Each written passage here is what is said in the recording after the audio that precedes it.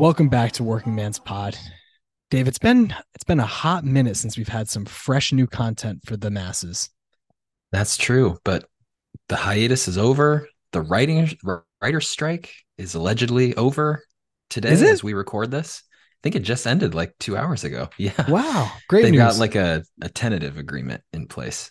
Okay. And with that, our strike is over. My strike. So we're back, baby.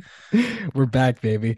All right. So today's episode, if you are unfamiliar with this type of episode, it's called WP in 30, also known as WP in 3D, because this video is going up onto YouTube. So if you're joining us on YouTube, thank you and hello. I'll give you a little wave. Um, you are seeing Dave joining you live from South Carolina. I'm joining you live from my bed in Durham, North Carolina. And we're here chatting with you today about Aoxomoxoa. We're going to spend 30 minutes or so talking about the album, the music on it, and kind of its legacy. So, Dave, anything before we dive in? Nothing. Let's talk about album three. Album three. So, we have gone on Dead's first two albums, San Francisco's Grateful Dead and Anthem of the Sun already. Go back and check those episodes out from January and April. So this is our third in the album series. And I'm really excited about this one. I have really enjoyed kind of diving deep on all three of the albums so far, but I'm going to start off with this take. I think this is my favorite album so far. Yeah, I waffle between this and Anthem of the Sun. I love the experimental psychedelic feel of the whole album in Anthem in the Sun, but Oxmoxoa's peaks are way higher. Yeah. Like Yeah. there's three songs that I keep coming back to here that I'm like, these are the best things they've put on Wax so far. I'm But as a excited to hear what whole, those three start to are. finish, I found myself enjoying Anthem of the Sun a tiny bit more. Okay, that's fair. So this album came out originally in 1969. So as we usually do, let's talk about that year in music when reviewed from 2023. So probably the two most famous events both involve the dead. You have Woodstock in August and you have Altamont in December. So I think that in the cultural zeitgeist, maybe especially until 2 years ago when Get Back, the documentary, came out and the Beatles rooftop concert, I think, regained a head of steam in the zeitgeist. I think that those were probably the two most famous events in music. And then the Beatles ending would be, I guess probably that would be even bigger than both, or maybe not than Woodstock, but that's a pretty damn big one. It's just that that one didn't have like a big dramatic ending in as much as it just kind of petered out after that album came out. So, you can debate it one way or the other, but either way, the Dead were involved in two massive events in music history this year. Both happened after this album came out. The album was released on June 20th of 69. Woodstock was in August and Altamont was in December. So that was in their future later in the year before this happened. Bands that were formed in 1969, not formed, but Led Zeppelin 1 was released in 1969. So Led Zeppelin came onto the scene in this year for sure. The Jackson 5 were founded in 1969. Ooh. Yeah, Hall and Oates. That one surprised Hmm. me. I think of Yeah, them that is as, surprising. yeah, they're like in my mind a total 80s band, but they Yep. were formed in 69. Hot Tuna was formed in 1969. Kraftwerk, Little Feat, and ZZ Top all formed Oh, in 1969. So, a year that is, I think, if you were to poll 100 people in the Mall of America for an answer on Family Feud about what do you think of when you think of hippies, 1969 would be very close to the top of the list because of Woodstock. Um, yeah. and you can tell that like the kind of most famous quote unquote hippie bands were already going by 1969, but they were kind of hitting their steam, and it was a different genre that was coming to form at that point. Kraftwerk, they're kind of their own thing and a big predecessor of kind of synth rock and um, you know they call it krautrock, but also bands like Depeche Mode, and then after them, Nine Inch Nails, ZZ Top, kind of also their own thing, but they've got a little bit more of that almonds like Southern fried rock going on. Yeah. Yeah, I agree Um, with that. yeah, so interesting bands that were formed in that year. The top Billboard album of the year, interestingly, was Iron Butterfly. Iron Butterfly, excuse me, their album Inagata Devita. Interestingly, it was never the number one album in like a month. It just over That's the course of, strange. I know, over the course of the year, it just kept doing good business over and over and over again. And so at the end of the year, when they counted the albums, that was number one. You probably know the titular song off that album and no other songs from it. That Okay. song, Inagata Davida. You don't know it? Maybe. Classic I rock radio staple. okay. So you've certainly heard it, even if you've forgotten it. Okay. Top songs of the year are, I don't want to say weird, but divergent. Number Hmm. one song of the year, The Fifth Dimension, Aquarius slash Let the Sun Shine In, The Dawning of the Age of Aquarius. It's the Oh song yeah, that's yeah, at the yeah. end of The 40-Year-Old Virgin. There's like a dance montage to this song, Okay. weirdly. So that was the number one song in the land. Very kind of free spirited and hippie-ish, I would say. Um, Next song is the Archies, Sugar Sugar, which feels like it's from a different Oh, era altogether. What do you yeah. I would have think? guessed early 60s for that song. Me too. And then the next two in the top five that I noted were the Stones, Honky Tonk Woman. Hmm. That sounds like 69 to me. And of course, the Beatles, Get Back. Yeah. Great song. So interesting year in music. A lot going on. I think that Woodstock is and the Beatles ending are the two things that people mostly think about. But a great year for the Dead. I mean, we've talked about a bunch of their shows. Well, not a bunch, but a good handful of shows from them in '69. They were playing a ton of live music, and they also found time to record a lot of this album in '69. So let's talk about this album. It was released, as I said, on June 20th of 1969 by Warner Brothers Records. It is 8 tracks and 36 minutes long. It's tight. It was recorded between September of 68 and March of 69 at Pacific Recording in San Mateo and, coincidentally, Pacific High Recording in San Francisco. So one word separates the names of the two places that they were recording this. This was an in-house production. When you look at the production credits, you have a lot of very familiar names. Betty Cantor, Dan Healy, Bob Matthews, Owsley Stanley, and Ron Wickersham are credited on the tech, the ones who are doing all of the engineering. So stark contrast from their first two albums, and especially from Anthem of the Sun, where they had, as we talked about in that episode, well discussed difficulties with the recording producer. So this time they tried it by themselves. I think that Joe Smith and the Warner Brothers people were okay with that. They were like, fine, just go off and do it yourselves. We're not going to worry about it. Um, I think that the thing that stands out to me about this album the most is that all of the songs are Hunter Garcia songs. This, Yes. yeah. So St. Stephen, Phil Lesh received a co-writing credit, but the others are all Jerry Garcia and Robert Hunter. This was their first album with Bob Hunter as like a member of the band, as their in-house writer. Also, the only Grateful Dead album with Tom Constantin as a full member of the band. He appears on Anthem of the Sun, and he was gone from the band by the time um, Working Man's Dead. I really almost just said Working Man's Pod came out as their next full-on studio John. So this was the TC era.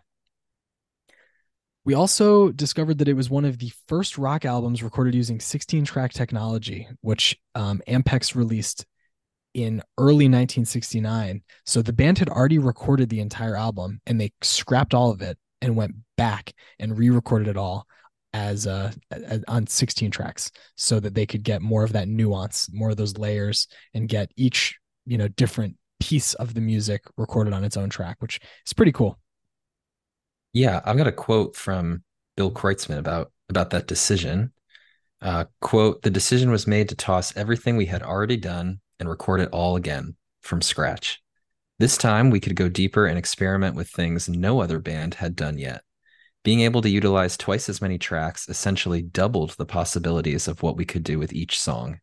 The end result was dense and cumbersome in places, and all that studio time cost us a fortune, but we were experimenting on the sonic frontier, exploiting cutting edge technology, end quote. Very cool. You can feel that in the album. Because there are some tracks on here where they're really kind of pushing the limits, I think. Yeah. Weirdly, the experimental songs go deep with this like technology, I think. And then I think a lot of the better known songs, it doesn't sound overdone. It doesn't sound like they went too deep in this. Like I'm Yeah, thinking about China Cat doesn't sound like no. overproduced or like that there's so much going on. Yeah, I would agree with that. All right. Well, with that being said, we should also talk about the album art because it is fucking wild. Um, I think that we should we should talk about that a little bit. So, why don't we start here, Dave? What does the album art look like to you? It looks like you're like down in I don't want to say like in the Coliseum, but like you're in at the bottom of an amphitheater kind of looking up and you've got this skull and these trippy trees and plants like around you looking down on you watching you. What does it look like to you? To me, it looks like a very phallic skeleton ejaculating into a an ovary sun. That's what it looks like to me. Yes. Okay. Yep. Um, so take that for what you will. It is very interesting album artwork, though. I definitely think that that is the case. It's pretty wild. Rolling Stone also in 1991 selected this album artwork as the eighth best album cover of all time. So they agreed that this is some pretty wild stuff. Yeah, um, that feels high. I'm gonna say it. I don't know that I don't know that I would rank this album cover above Anthem of the Sun, I let don't, alone many other pieces of music. yeah, I think American Beauty is their best album artwork for my money, and take that for a grain of salt. The art is so subjective, whether it's listening to music or looking at artwork. But for me, that's the one that I think is the most interesting. Um, but I should say the title of the album, it's a palindrome, excuse me, and it was created by the cover artist Rick Griffin and Bob Hunter. So, yeah, they didn't really. There's a great part in the Long Strange Trip documentary where Mickey Hart pronounces it, and he's like Oxomoxoa. I don't know why it's that hard. It doesn't mean anything. It's just a palindrome. and so no deep meaning here. It's just a cool sounding palindrome, which I think is reason enough, you know. So, anyways, let's get into the music. That's really what we're here about. Hmm. All right, so the album begins with a very familiar late 60s dead track, St. Stephen. This song was played 197 times live between 1968 and 1983. And this is a really great recording of this song. Yes, I agree. It's a rhythm section standout. It's Phil and Bob like showing off a little bit of what everything they can do. And the one thing I don't like, Jerry's like mixed a little quietly. Like Jerry's guitar is not overpowering in your ears, but it's a good version of Saint Stephen. So, you saying that I agree with you with what you just said, but you saying that Jerry is mixed low. Did you listen to the 69 mix or the 71 mix? I listened to the drum roll please. I think it was like the 2013 remaster. Okay. I don't know which So one that is off the yes, top of that's my what it head. was. Okay, there's a 2019 remaster where they have both versions. They have the 69 mix remastered Mm. and the 71 mix remastered. So, what are we talking about? 69 mix, 71 remix. So, Garcia and Lesh basically second guessed what they had done in 1969, and they went back into the studio in 1971 to remix the album. So they removed some parts of the original release. The choir on Mountains of the Moon was gone. Um, some weird sounds on What's Become of the Baby were gone. Um, there's a fade out in Doing That Rag that's in there. Mhm. Also, there's just like the vocals are different and it's the mix is very different. The all of the um musicians sound louder to me. So I listened to both, but I found that I enjoyed the 71 mix more, which is strange. It's not strange. It's just, it's interesting to me that I did, because I think a lot of times when artists second guess themselves and change things, it's just not helpful. Yeah, You it know, usually doesn't work out so no. well. And you and I, as people who write for a part of our living, I think we can both agree that in a writing project, if you go back and look at something like a year later, you're always going to find things that you would have liked to have changed. But sometimes I Yes. question how valuable that actually is, and if it might just be better to go with what you were doing in the moment, leaving that original. Who knows? We'll never know. But um, it's interesting. So I agree with you that in that Jerry's vocals are. Do you mean his guitar or his vocals are mixed low? I meant his guitar, like his Oh, guitar playing sounded a little low. But now that you mention it, um you can like hear the backup is equally loud as him now yeah. that you mention it on the vocal side. Mm-hmm. Well, in any case, I think we're both aligned that this is a really good recording. As far as like a song that they played really well live, and that they captured the essence of it in the Mm-hmm. studio, even though it's only a 4 minute and 30-second version, they get you there. I love Saint Stephen, as I know you do. And I would definitely submit this to someone and say, like, check this song out. You might like it. As far as like trying to get them into some just good old Grateful Dead songs. Yeah, I agree with you. A song that I wouldn't really submit to someone checking out the Grateful Dead comes next, Dupree's Diamond Blues. Neither of us are Dupree heads We're per not. se. We're on the record Um, as not Dupree heads, but I'm about to shock you, Dave. oh, This is the please. song that was stuck in my head for the last week and a half as we were getting ready for this. And Huh. I don't question how these things happen. I just accept them. Um, I Could it be that the standout acoustic guitar work is what captured it in your mind? It's great. The guitar playing is wonderful. It's so Yeah, that clangy, was the high that and was the high point for me. yeah. Phil's bass is also nice. You can't hear it super clearly, but in the beginning of the song, it's great. He's really taking it for a walk in the beginning. But also just like the organ sounds are pretty good. Like they are kind of fun and like almost ice cream truckish to me. That's just like got that little bit of a bounce to it. Or like a baseball organ, like you could picture it maybe at Wrigley Field. Yes. Yeah. Okay. So I have been on the record. The like weird I guess the metaphor in this song, jelly roll, I just don't like it. This song makes me feel icky usually when I hear it. Um, but it is a well-told story. You can really conjure the image of what's going on when you hear the lyrics. Obviously, Robert Hunter was great at that. And yeah, this song was just in my head this whole time that I was playing. It made me question how much I actually like or dislike this song. But I also question how much the Deadlights are disliked it, because they only played it 82 times. Mostly in 69 when they were playing it live. Then they brought it back in 77 for a bit. 82 to 90, they played it sporadically, and then two final versions to punctuate its history in 1994. So they didn't play it very much. But amazingly, this is the third most played song from this album. Wow. Yeah. So that's wild. What else, do you have anything else on Dupree before we move on to Rosemary? Yeah, well, just my critique of the song was that this song couldn't really decide if it was going to be a folk song, a country song, or a blues song, which I think 9 times out of 10 would be a good thing. Like if the Grateful Dead aren't boxing into any one genre, they're kind of forming an identity of a song. And yet nothing about this stood out as like an identity forming statement.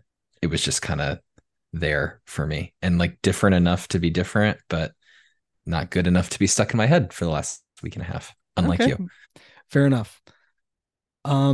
Okay, next song, Rosemary. I did not know what to make of this song. They only played it live once.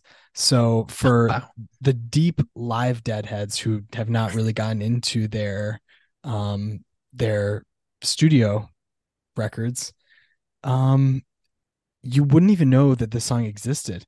For a long time, it was believed that they had never played it live.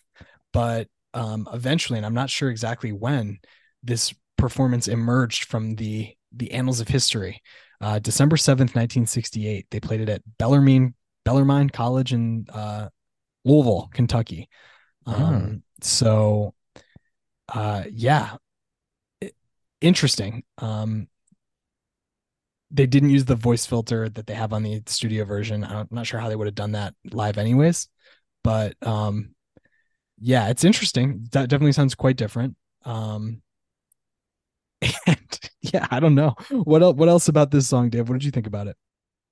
The guitar work is nice and sweet. It was not my favorite acoustic experimental song on this side of the record.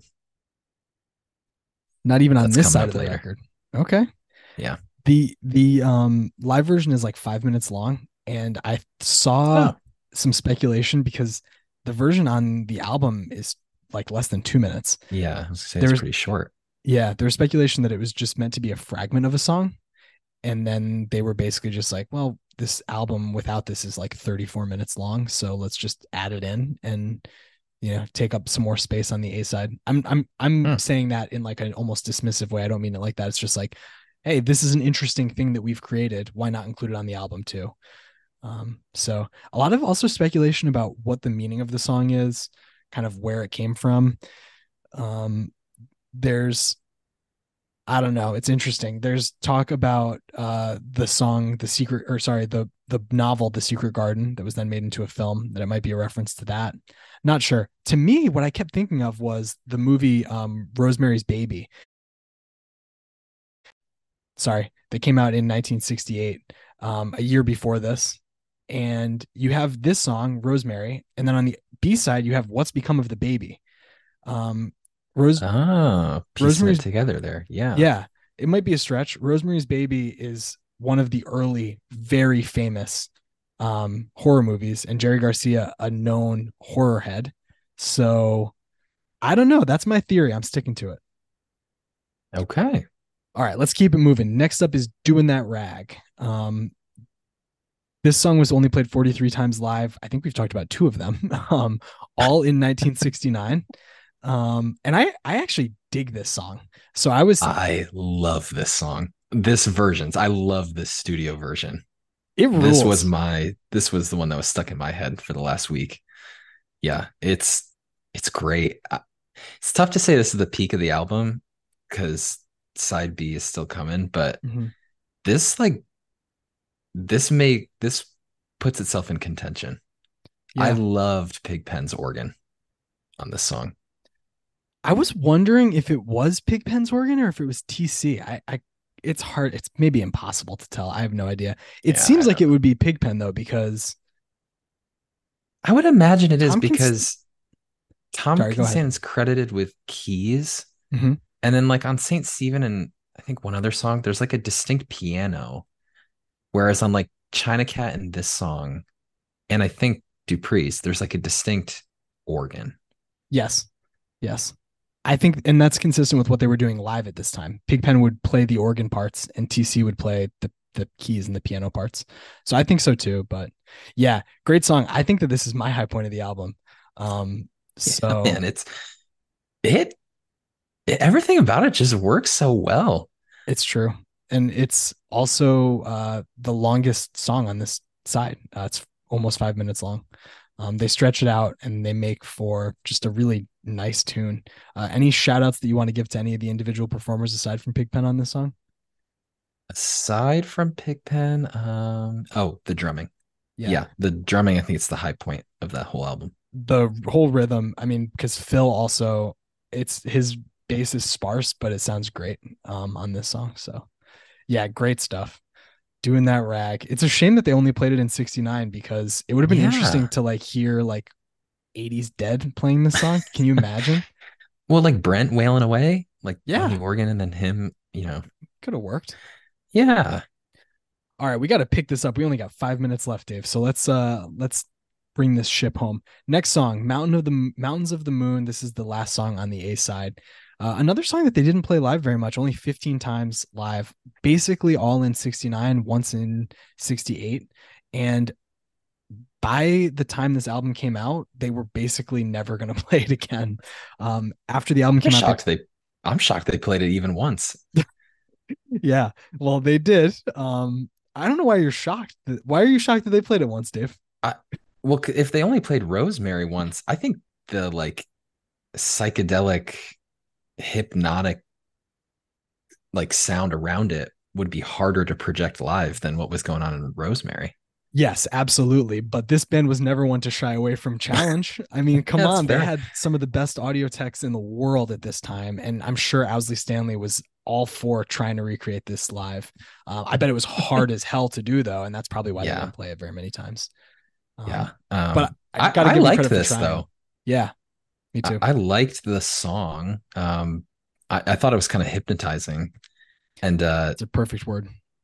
there's a legit fill bomb like around the 2.5 minute time mark that I refuse to believe didn't damage some sort of like acoustic bass amp they had in the studio. Because it like blows out the speakers when you listen to it with headphones on. Yeah, it's true. And you know what? Good for him for dropping a fill bomb even with the acoustic bass. Yeah. No bass and no bass amp is safe from Bombardier Lesh. Right. Love it. Okay, so that's the A side. I think that's 5 tracks in total. Yes. Yep. The B side is only 3, so it starts with probably no, definitely the most famous song from this album, which is China Cat Sunflower. So this song was played 570 times live. I mean, the most by a factor of 3 compared to St. Stephen. They played it all the way from January 1968 to their penultimate show in 1995. So literally, I mean, until the end of the Grateful Dead, they were playing this song. You know, we've talked about so many different versions from so many different eras. So how did this studio version capture you, Dave? Really well. I while Saint Stephen is kind of like a shorter version of something that kind of sounded like what they played live. Yep. The studio China Cat is like truly a studio version of a song, but Yes. in the best way. Like the campy backing vocals and like the over the top, you know, production ads in the background. I Yep. loved it. Like it wasn't too I just used the word. It wasn't too campy. It wasn't too cheesy. It was like it was different enough from the live version that it was so clearly a produced studio version, but it didn't go over the top in any Yeah. way. Like it didn't ruin the experience for me. Yeah, I love it too. I love the China Cat. I think that stuff is really cool. The opening riffs on this song from Jerry and then Bobby are just excellent. The way that they capture that in Mm-hmm. the studio is great. The one from Bob, especially, it's just like, ooh, Bob, there you Yeah. are. Right. And especially when you flip the record and you have that B side and it just starts right there. It's just great. Also, I think that the lyrics to this song, as far as like the lyrics on this album go, you know, 1969 Woodstock, it's a time of like, it's a high point in like the psychedelic movement. And the lyrics to this song are as psychedelic as anything on this album gets, in my opinion. Um, Yeah, you know, I it's agree with just, you. it's pretty wild. I love it. So I thought this was a great version. It's cool to listen to this and then to hear, you know, like where China Cat Sunflower is now, you know, what Bob is Mhm. doing with the Wolf Brothers. And it's so different. But yeah, it's cool to see its evolution. All right, 2 more songs and we got to land this plane. What's Become of the Baby? This song they played on stage once, but I can't believe they played this one either. I know Jesus Christ. this one is the one that it's hard to believe they ever played. But Dave, it was from tape, so they played it over the AV while the band Okay. played Space over the top of it. Okay. That makes more sense because I critiqued this song in 3 words, spoken word space. Yeah, That's my analysis of this song. it's So kind that of makes perfect sense. yes. So that's kind of all we need to say about it, especially because we got to finish this thing up. But I did not find the version where it's playing from tape and they're playing Space over it. But now I really want to and hear what that's all about. All right, last song on the album, Cosmic Charlie. This song they played 45 times live, almost all between 69 and 71. They brought it back for like a month in 60 or excuse me in 76, but that was it for Cosmic Charlie. What are your thoughts on this old jam? My thoughts on this are I didn't know that they had Lennon and Paul and Ringo and George Harrison come in and record a song to end the album. This is a Beatles song, dude. Like it sounds like a Beatles song. The melodic structure is very, very similar to some Beatles songs. Yeah, Everything about this is a Beatles song with the exception of Phil's bass near the end, because again, only he could Phil bomb the way he did. yeah. Other than that, I was like, wow, was this like a Beatles song that was on the cutting room floor that the studio like had them try out? I know it's not because Garcia and Hunter wrote it, but Yeah, like, man, it is it's great analysis by you. I think even the opening line, it's very evocative of like some Beatles turns of phrase. Cosmic Charlie, how do you do? Like yeah. And just like the way Garcia's singing it, it sounds like he's trying to impersonate Lennon. a little bit, yeah. But that the Beatles have so many interesting turns of phrase in their lyrics. I think the "how do you do" is almost like "cuckoo cuckoo" a little bit. Like it's Yeah. different. It's obviously not the same at all. But I'm just saying like that type of thing where the Beatles would just they would word things in very interesting ways. That is always captivating to me. Um, and this is a very interesting turn of phrase song with some cool lyrics, and the music is really good. I mean, it's a great way to end the album. As far as its like sonic like contemporaries or other song, are there specific songs of the Beatles that it is evocative of to you? That's what I was trying to think about the last time I listened to it earlier today. Yeah, I'm not, I don't think so. I'm sure there are. I'm sure that's why I'm thinking about it like that, because there was yeah. probably some melody that kind of matched up, but I can't give you a single one right now. Okay, fair enough. Well, that is Aoxomoxoa. For me, my favorite of their three albums so far.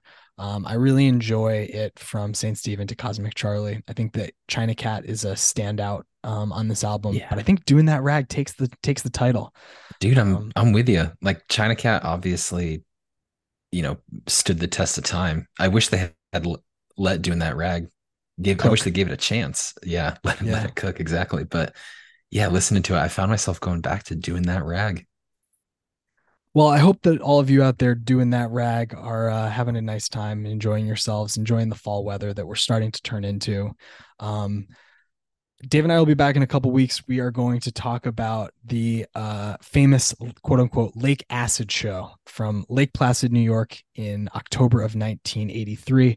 We're going to be right around its 40th anniversary, the same week that Mhm. it's coming out. So stay tuned for that in a couple weeks.